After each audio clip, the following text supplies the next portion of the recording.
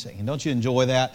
And not only the special, but the choir and all those who sing, and I appreciate it. Good way to lift up the Lord and to use your talents for the Lord. But Matthew chapter 19, verse 16, and Matthew chapter 19 and verse 16. Stand with me if you would.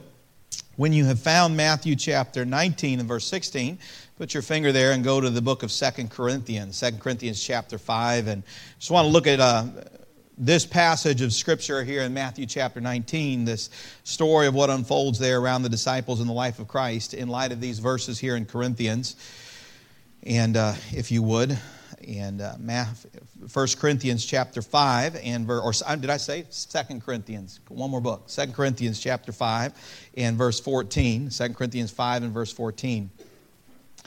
It says this, it says, "For the love of Christ constraineth us, because we thus judge that if one died for all, then we're all dead." Aren't you glad the Lord first loved you? And we love Him because He first loved us. He gave His life for us. And then verse 15 says, "And that He died for all, that they which live should not henceforth live unto themselves, but unto Him which died for them and rose again." Would you read those two verses aloud with me?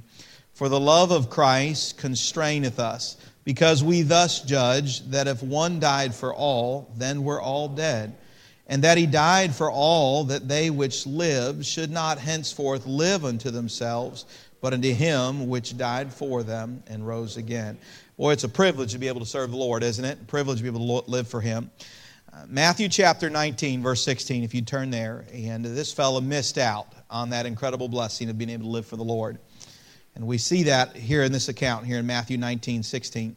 "And behold, one came and said unto him, Good master, what good thing shall I do that I may have eternal life? And he said unto him, Why callest thou me good? There is none good but one, that is God. But if thou wilt enter into life, keep the commandments. He saith unto him, Which? Jesus said, Thou shalt do no murder. Thou shalt not commit adultery. Thou shalt not steal. Thou shalt not bear false witness. Honor thy father and thy mother, and thou shalt love thy neighbor as thyself. The young man saith unto him, All these things have I kept from my youth up. What lack I yet?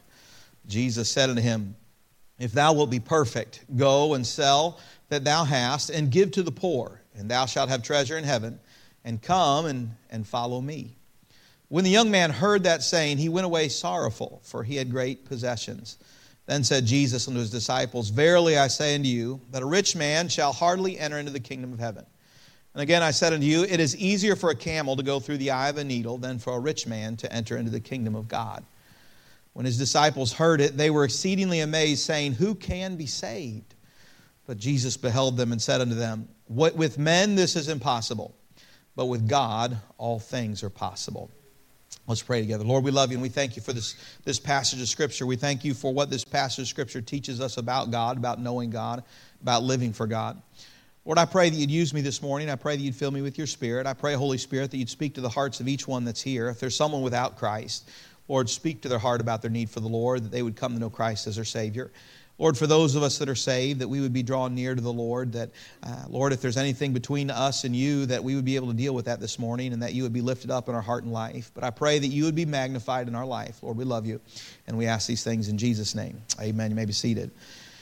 This time of year, if you're a guest with us, you may not or haven't had much time with Grace. This time you may not realize this. We have missions conference coming up in February. This time of year is one of those times you kind of look ahead a little bit. We just finished our Vision Sunday, and we just had that, and we look backward first of all, and God did some wonderful things in our church this last year, from folks being saved and various things that God did. But we also look ahead a little bit and see what God would give. He gives us the time, have for us this coming year. We'll make some commitments turned towards building fund, toward giving. And then, of course, Missions Conference come. And Missions Conference is that time of year where we make a commitment to give towards missions, that the gospel would not just be something that we keep here in our own city, but that we'd spread the gospel to the uttermost parts of the world. Over $300,000 was given through Grace Baptist Church this last year, and didn't stay here, friend. It went straight out to the mission field and helped get missionaries to places we can't go, and all different type of missions, type of things. The gospel is the point, but this time of year we look forward to that. Personally, for me personally, this time of year is that moment I look to my own budget, my own giving, and I prayerfully consider, Lord, what would You have me to give for you in this coming year. I want to use what you have entrusted with me in a way that is pleasing to you. And as I considered those things and I began to pray about what I would preach, I began to feel like the Lord was leading this, preaching a mini-series, if you will, on just grace giving and just giving and the way God uses our finances and things of that nature. And I don't often do that. Matter of fact, if you go back through the 8 years of messages online, you won't see it's not there a lot. But I believe it's an important part of the Christian life. I think it's incredibly important. The Bible says where your treasure is, there will your what be also? Your heart. God knows it. And stewarding that. Now, I'm not a prosperity preacher, all right? I'm not going to sit here and say that if you pray and give so much that I'll give you a sweaty hanky and all of your finances will be fixed, all right? If I give you a sweaty hanky, it's just that, a sweaty hanky, all right? There's nothing to it, all right? I wouldn't promise that. But I believe this. I believe God blesses our stewardship, and Lord calls us towards stewardship, and I think God uses that. And I think there's several things that God has entrusted us to steward, and I think we find them in this passage of Scripture. As a matter of fact, I think this passage of Scripture describes two types of faith. The first one is a faith for salvation, and this fella, he missed it. He missed the faith for salvation, what it was necessary to know Christ. The second one is a faith to follow the Lord and in the things that He's entrusted us with. There's certain things we'll see here, and there's certain things that God has entrusted us with.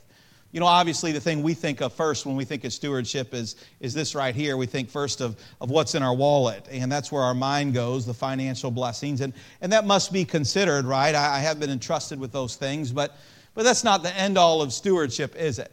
As a matter of fact, I would say the greater stewardship is what you would find maybe represented in this right here. It's a planner. It's a planner right here that I have, and this one's 3 months at a time. On my computer, there's the year calendar, but I do better with paper sometimes. Anybody else like that? And this represents the time of my life. And to be frank, what I have here, what we get here is often about what we do with this, isn't it? You know, we're essentially paid for our time and things of that nature. Even if it's not hourly, you're paid for what you do with your time, and you can maybe even increase the value of your time through certain things. But I have a steward to steward this, my time and my finances, but also my talents. Right now, those are a little bit harder to measure sometimes. Some people have God-given talents. I think of our musicians as they sing or as they play and things of that nature. But not only things that are God-given, but they're developed, aren't they, through practice. But yours may not even be musical. I mean, maybe it's a trade. Maybe God's given you and equipped you for a certain trade or a certain thing that you can do or some that you may have developed through education or various things. But God equips us with certain things in life, and He expects us to steward them. And the Bible says it is required in the steward that a man be found faithful in our stewardship for the Lord. God calls us to that type of stewardship.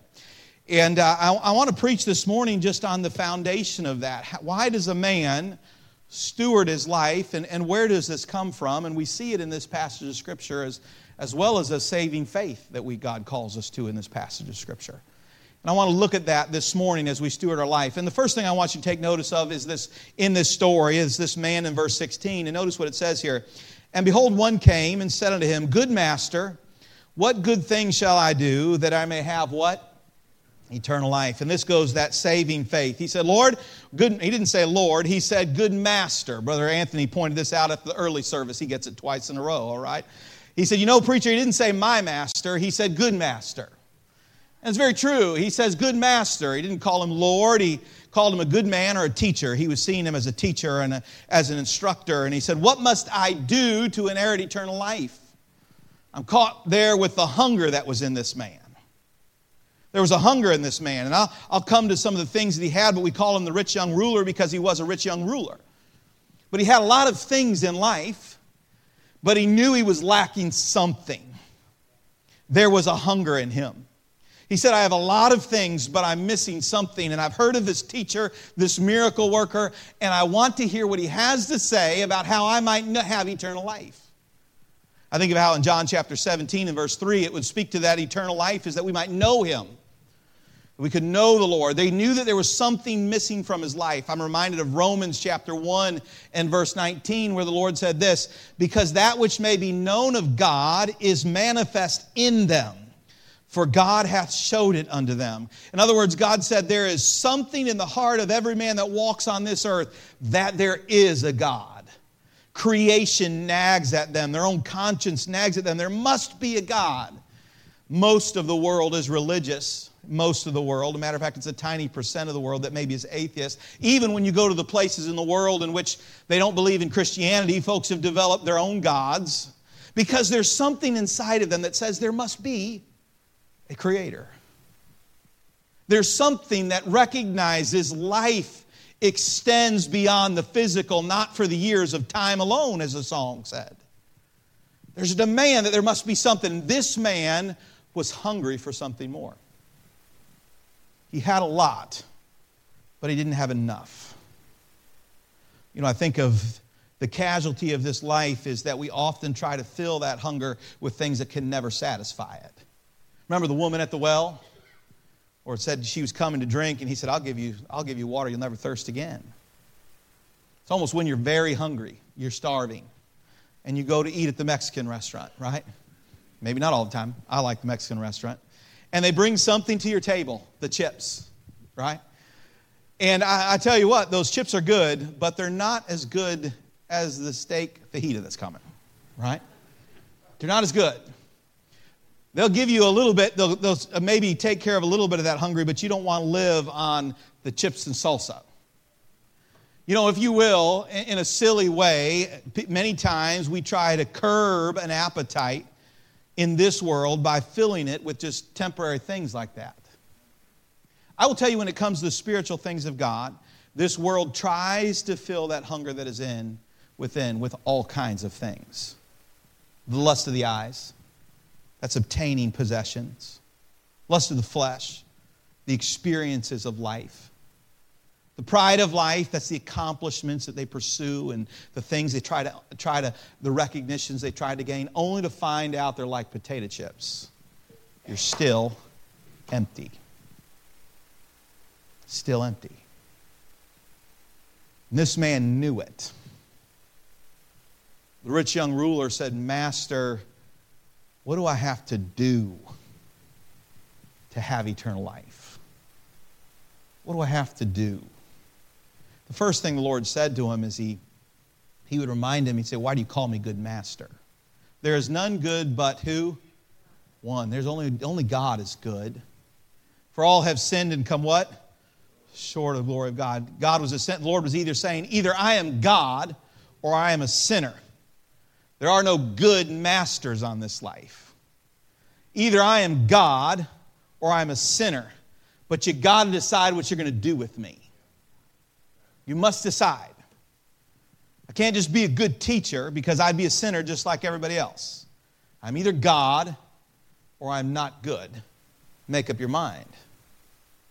And we see the man's hunger, but we also see the bargain that he tried to strike with the Lord. He would make that statement, what things shall I do that I may have eternal life? What can I do? The Lord tried to draw his attention that there was nothing that he could do. There was nothing.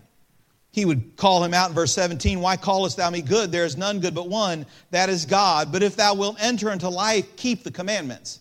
He saith unto them, which? Jesus said, thou shalt do no murder, thou shalt not commit adultery, thou shalt not steal, thou shalt not bear false witness, honor thy father and thy mother, and thou shalt love thy neighbor as thyself. The young man saith unto him, all these things have I kept from my youth up. What lack I yet? Now, I'll reveal here in a moment the error in that statement. But this man was trying to bargain with the Lord for eternal life over his morality. And from our eyes, he was a good moral man. You notice all the commands that were listed there were in relation to this man's relationship with other men.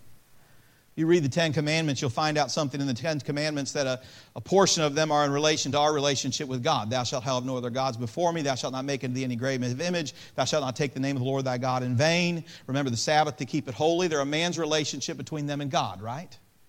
And then it enters into those commands that are our relationship with others. Thou shalt not commit adultery. Thou shalt not steal. Thou shalt not bear false witness. All of those things that have to do with our relationship with others.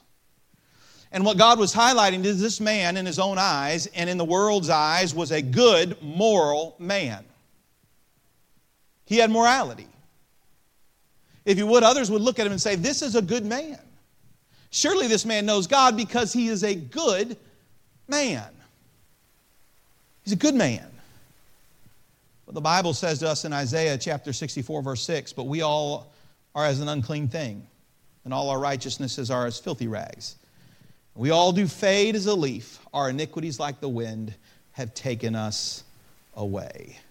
The Lord would remind him was going to remind him shortly, you're not a perfect man. You're not a sinless man. You might have morality, but there's no trading on that morality in terms of the world. Matter of fact, look at what that last statement is. Thou shalt love thy neighbor as thy what? Self. The Lord would ask him, and shortly he'd say, okay, if you are as good as you say you are, in verse 21, if thou wilt be perfect, go and sell all that thou hast and give it to the poor, and thou shalt have treasure in heaven, and come and follow me.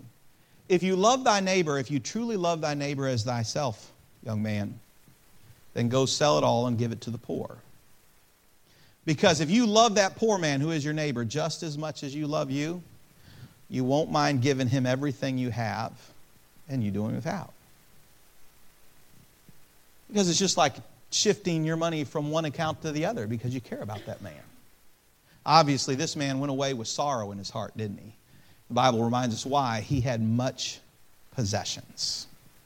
He had a lot. You know what he thought? Well, I thought I loved him, but then I realized if it was me eating or him eating, I'd rather be the one eating. If it was me in the nice house or him in the nice house, I would rather it was me in the nice house. If it was him enjoying the finances or me enjoying the finances, I would rather it was me. He didn't quite love his neighbor as himself, did he? It wasn't that God was telling him he could buy his way into glory. It was the Lord revealing to him, you're not as good as you think you are. Friend Christian, I will tell you something. We're not as good as we think we are. For all have sinned and come short of the glory of God. He was a moral man in the eyes of the world, but he was a lost man. Matter of fact, even any little bit of what he might say is good morals he received from the Lord. The Bible says in Romans 2:14 through 15, for when the Gentiles which have not the law do by nature the things contained in the law, these having not the law are a law unto themselves, which show the work of the law written in their hearts, their conscience also bearing witness, and their thoughts the meanwhile accusing or else excusing one another.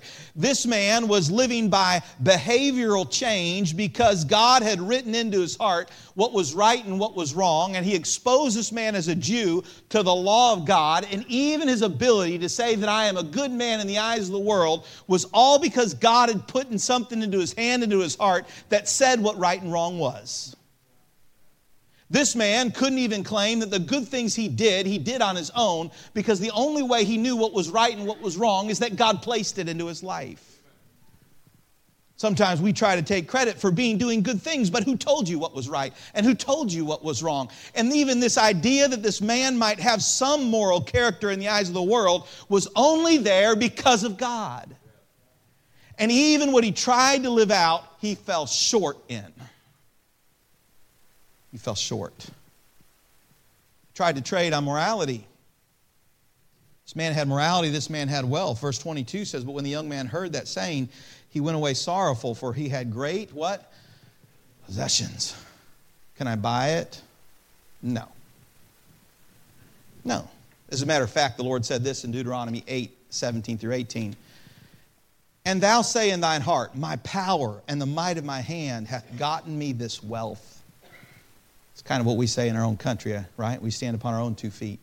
And thou say in thine heart, my power and my might and the might of my hand hath gotten me this wealth. But thou shalt remember the Lord thy God, for it is he that giveth thee power to get wealth.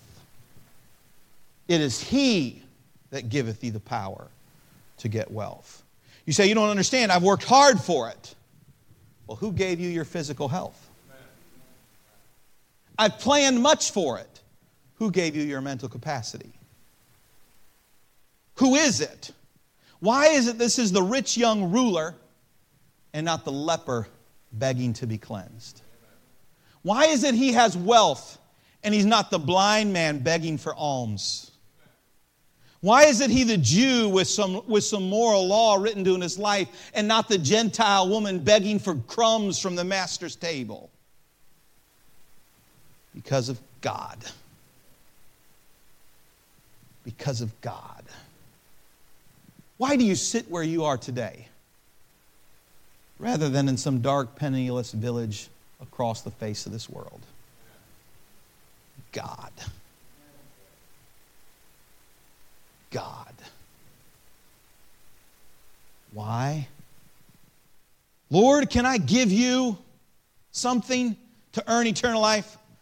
What do you have that I didn't already loan you? Is what the Lord said. What do you have? You think you earned it? Who gave you your health? Who gave you your intelligence? Who put you into the home and the place that you're at? You don't have anything to give back to me that I haven't already given you. What do you have? We see here his morality, his wealth, his time. Verse 20, look at verse 20 said, for the young man saith unto him, his time. Kind of wrapped time up in a planner, the young man. But he had time. At least he thought he had time. This young man didn't, you can be a young man, still an old man. In other words, you can be young in the eyes of the world, but you don't know how much longer you have on this earth. You can be a young man, but at the last moments of life, can't you? I don't know how long we have.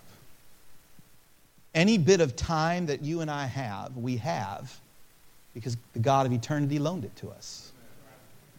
There's a time appointed unto man once to die, and after this the judgment.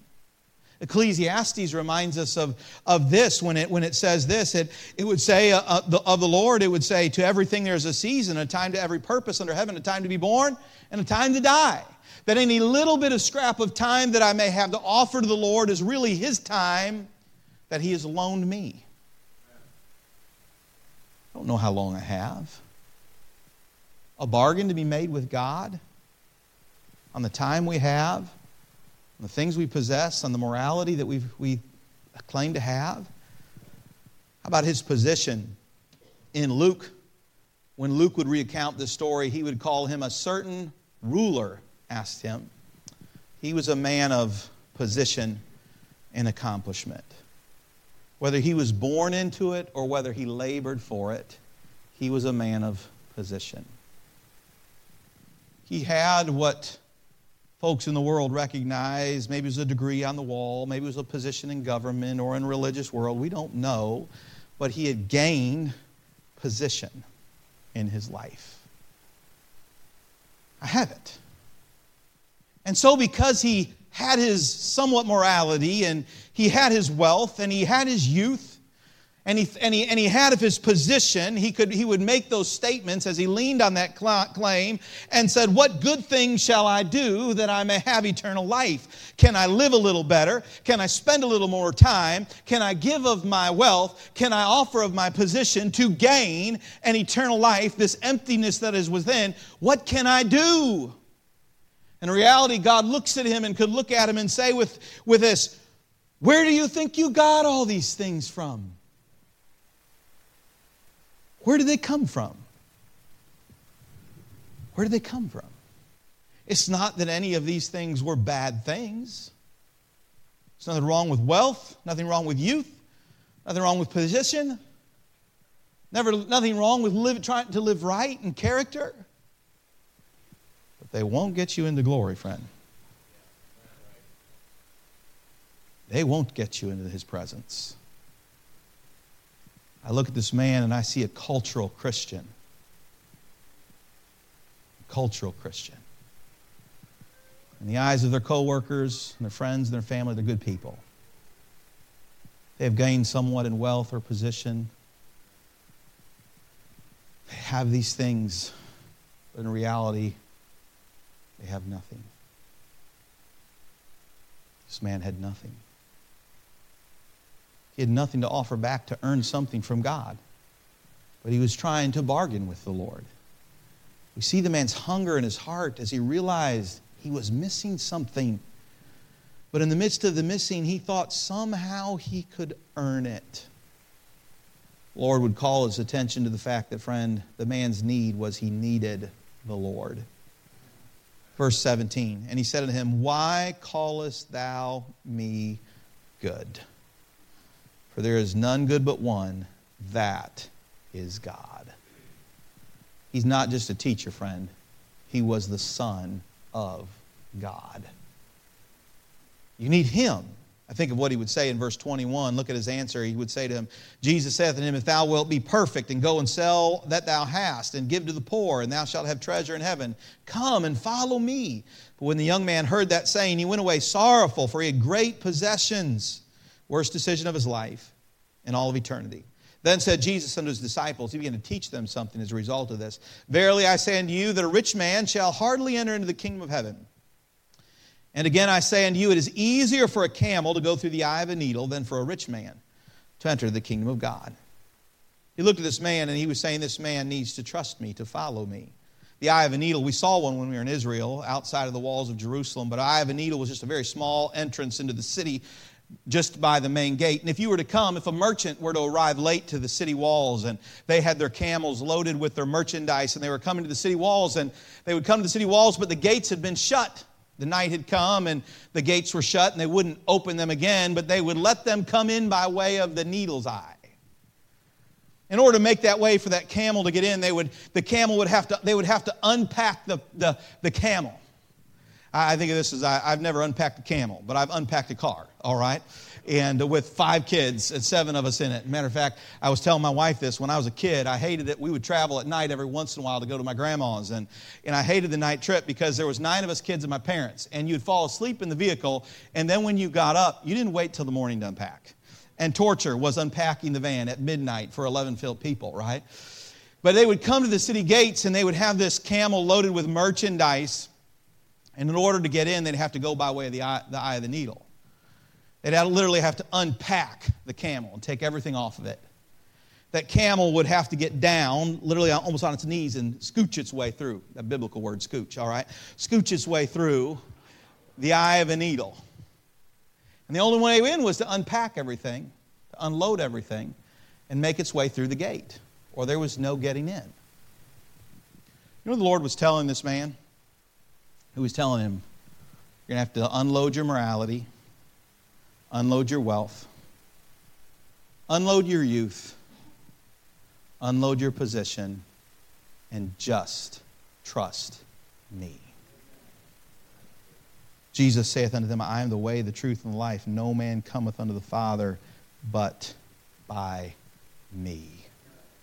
Friend, as long as you trust in who you are, you will never get in.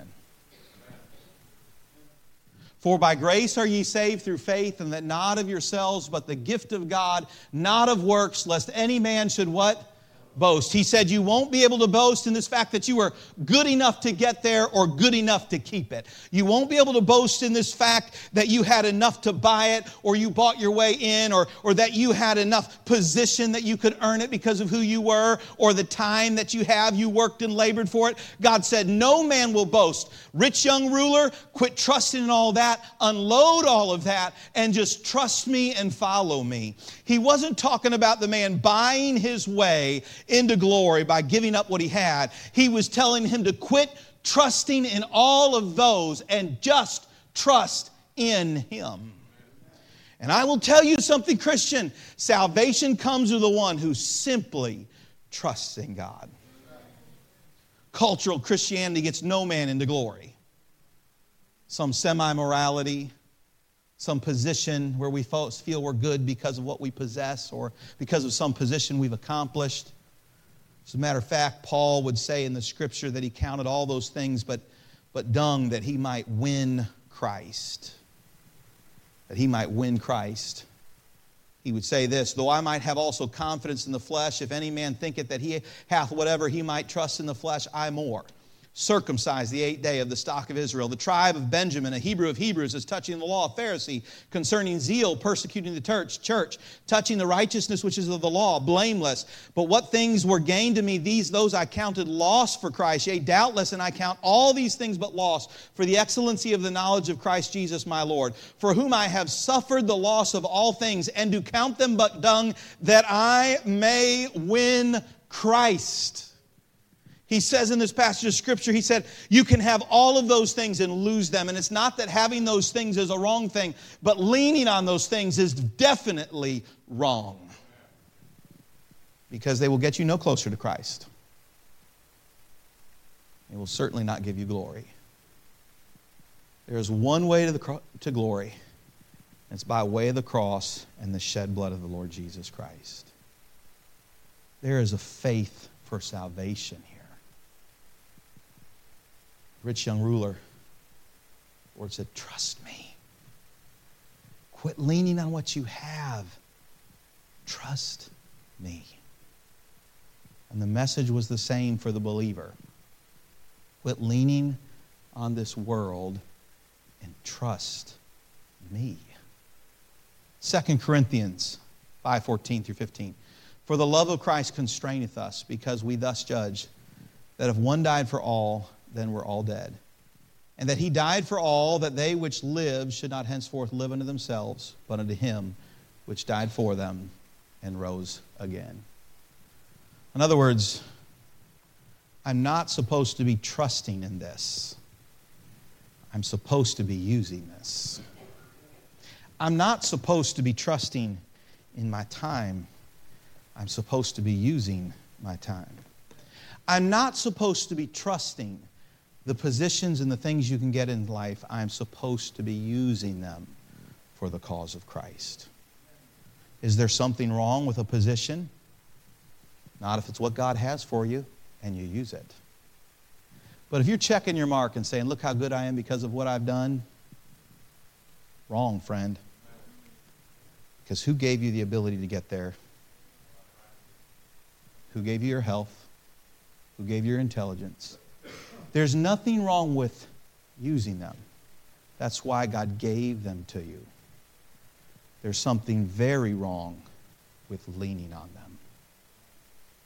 Trust in the Lord with all thine heart, and lean not unto thine own understanding. In all thy ways acknowledge him, and he shall what? Direct thy path. When I get in trouble with this position, and all of those things, is when they're directing my path. Rather than me trusting the Lord and him directing my path with these things. Trouble comes when these lead. And here the Lord looks at this rich young ruler and he says, friend, in the book of Luke, it said when the man said that the Lord loved him. The Lord loved this man. He loved him. The man was missing the one who loved him so much who stood in front of him. The one that was about to die for him shortly would give his life on Calvary that this man might be saved. This man truly traded the eternal for the very temporal. He traded what he had on his table at home and in his bank account or in his youth and in his time for eternity. You believe that for a moment. He traded eternity for the temporal and rested in his position, his wealth, his youth, and his morality, and left the only one with the answer right there on the road. Left him on the road. I don't know, maybe age taught this guy something. Maybe he would hear of how this one who met him on the road one day had died on the cross. Maybe he would hear how he'd be betrayed by Judas. Maybe he would hear about what Caiaphas and how they would deny him. Maybe he would hear about how Pilate washed his hands of him and sent him off to be crucified.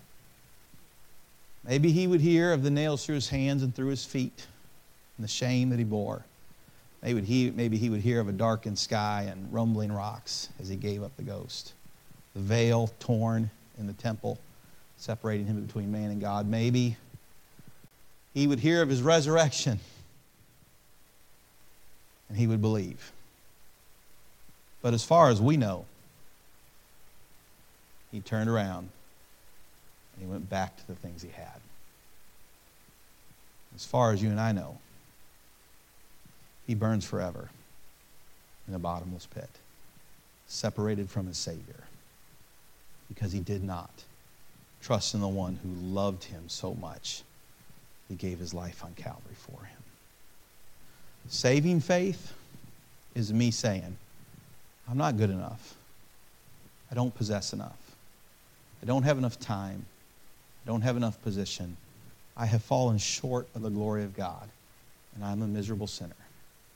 There is one who is worthy of all, whose name was Jesus, who took my sin upon him at Calvary and died on the cross for me and rose again 3 days later.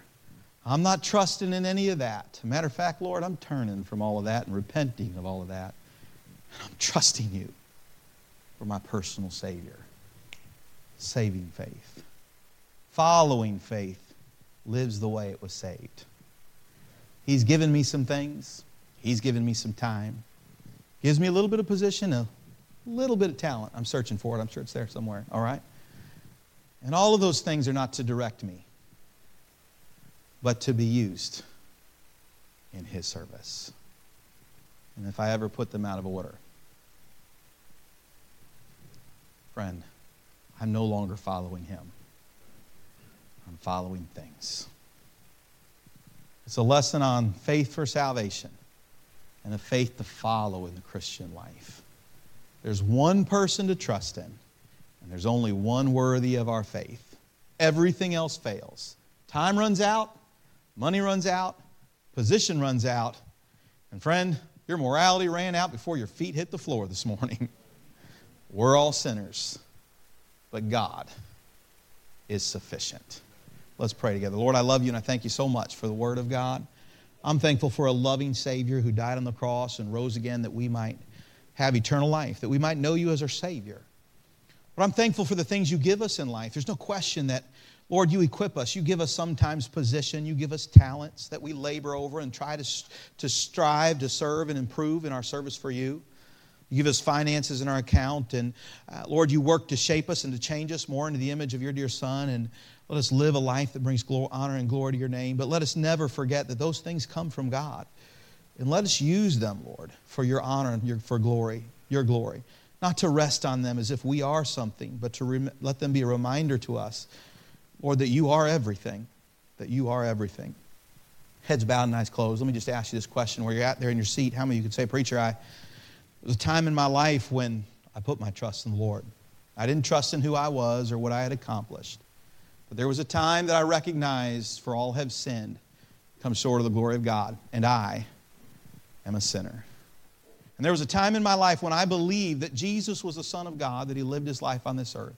And He died on the cross, not for His sin, but for my sin, and rose again that third day that I might be saved. And if you were to say, Preacher, what am I trusting in that I might have eternal life? The answer is simple. It is Jesus. I know right now that if I died this very moment, I would be with Him because I have trusted in Him as my personal Savior. If that's your testimony, would you raise your hand and say, Preacher, I know that I'm saved. It's a settled thing for me. I have trusted in the Lord. Thank you. You may put your hand down. Is there anybody here this morning who said, Preacher, I'm unsure. I don't know. I would like to say that I know Him as my Savior and that I've trusted in Him, but I don't think I have. But I'll tell you, Preacher, I don't want to walk away as the rich young ruler walked away. I want to know the Lord as my Savior. If that's you, would you raise your hand and say, Preacher, would you pray for me? I want to know the Lord today. I want to put my trust in Him. And I ask you this then, Christian. Let me ask you, how many of you would say, Preacher, the Lord has spoken to my heart. I know that I'm saved, but maybe it's just a matter of how easy it is as we go through life to put our trust in the wrong places and the wrong things. You say, Abraham did it. He would go down to Egypt. Abraham did it. He went to Hagar. How easy it is as we're journeying through life, faced with things we've never faced before, to begin to put our trust in the wrong place. And God reminded me this morning that my trust not ought to be in the things of this life. My trust ought to be in Him. And that anything I have, I owe to Him. But you would say, Preacher, the Lord has spoken to my heart this morning. Would you raise your hand as a testimony? And would you stand with me as that pianist begins to play, as God has spoken to your heart? And if nothing else, Christian, this morning, give thanks today. Give thanks to the Lord and take some time to thank Him for what He's given to you in your life. Take some time, friend, to commit to using the things that He's entrusted in your life for His honor and His glory. Not to further self, not to further our will, but His will would be at the forefront of our life. But as God has spoken to your heart as the pianist plays, do business with the Lord this morning.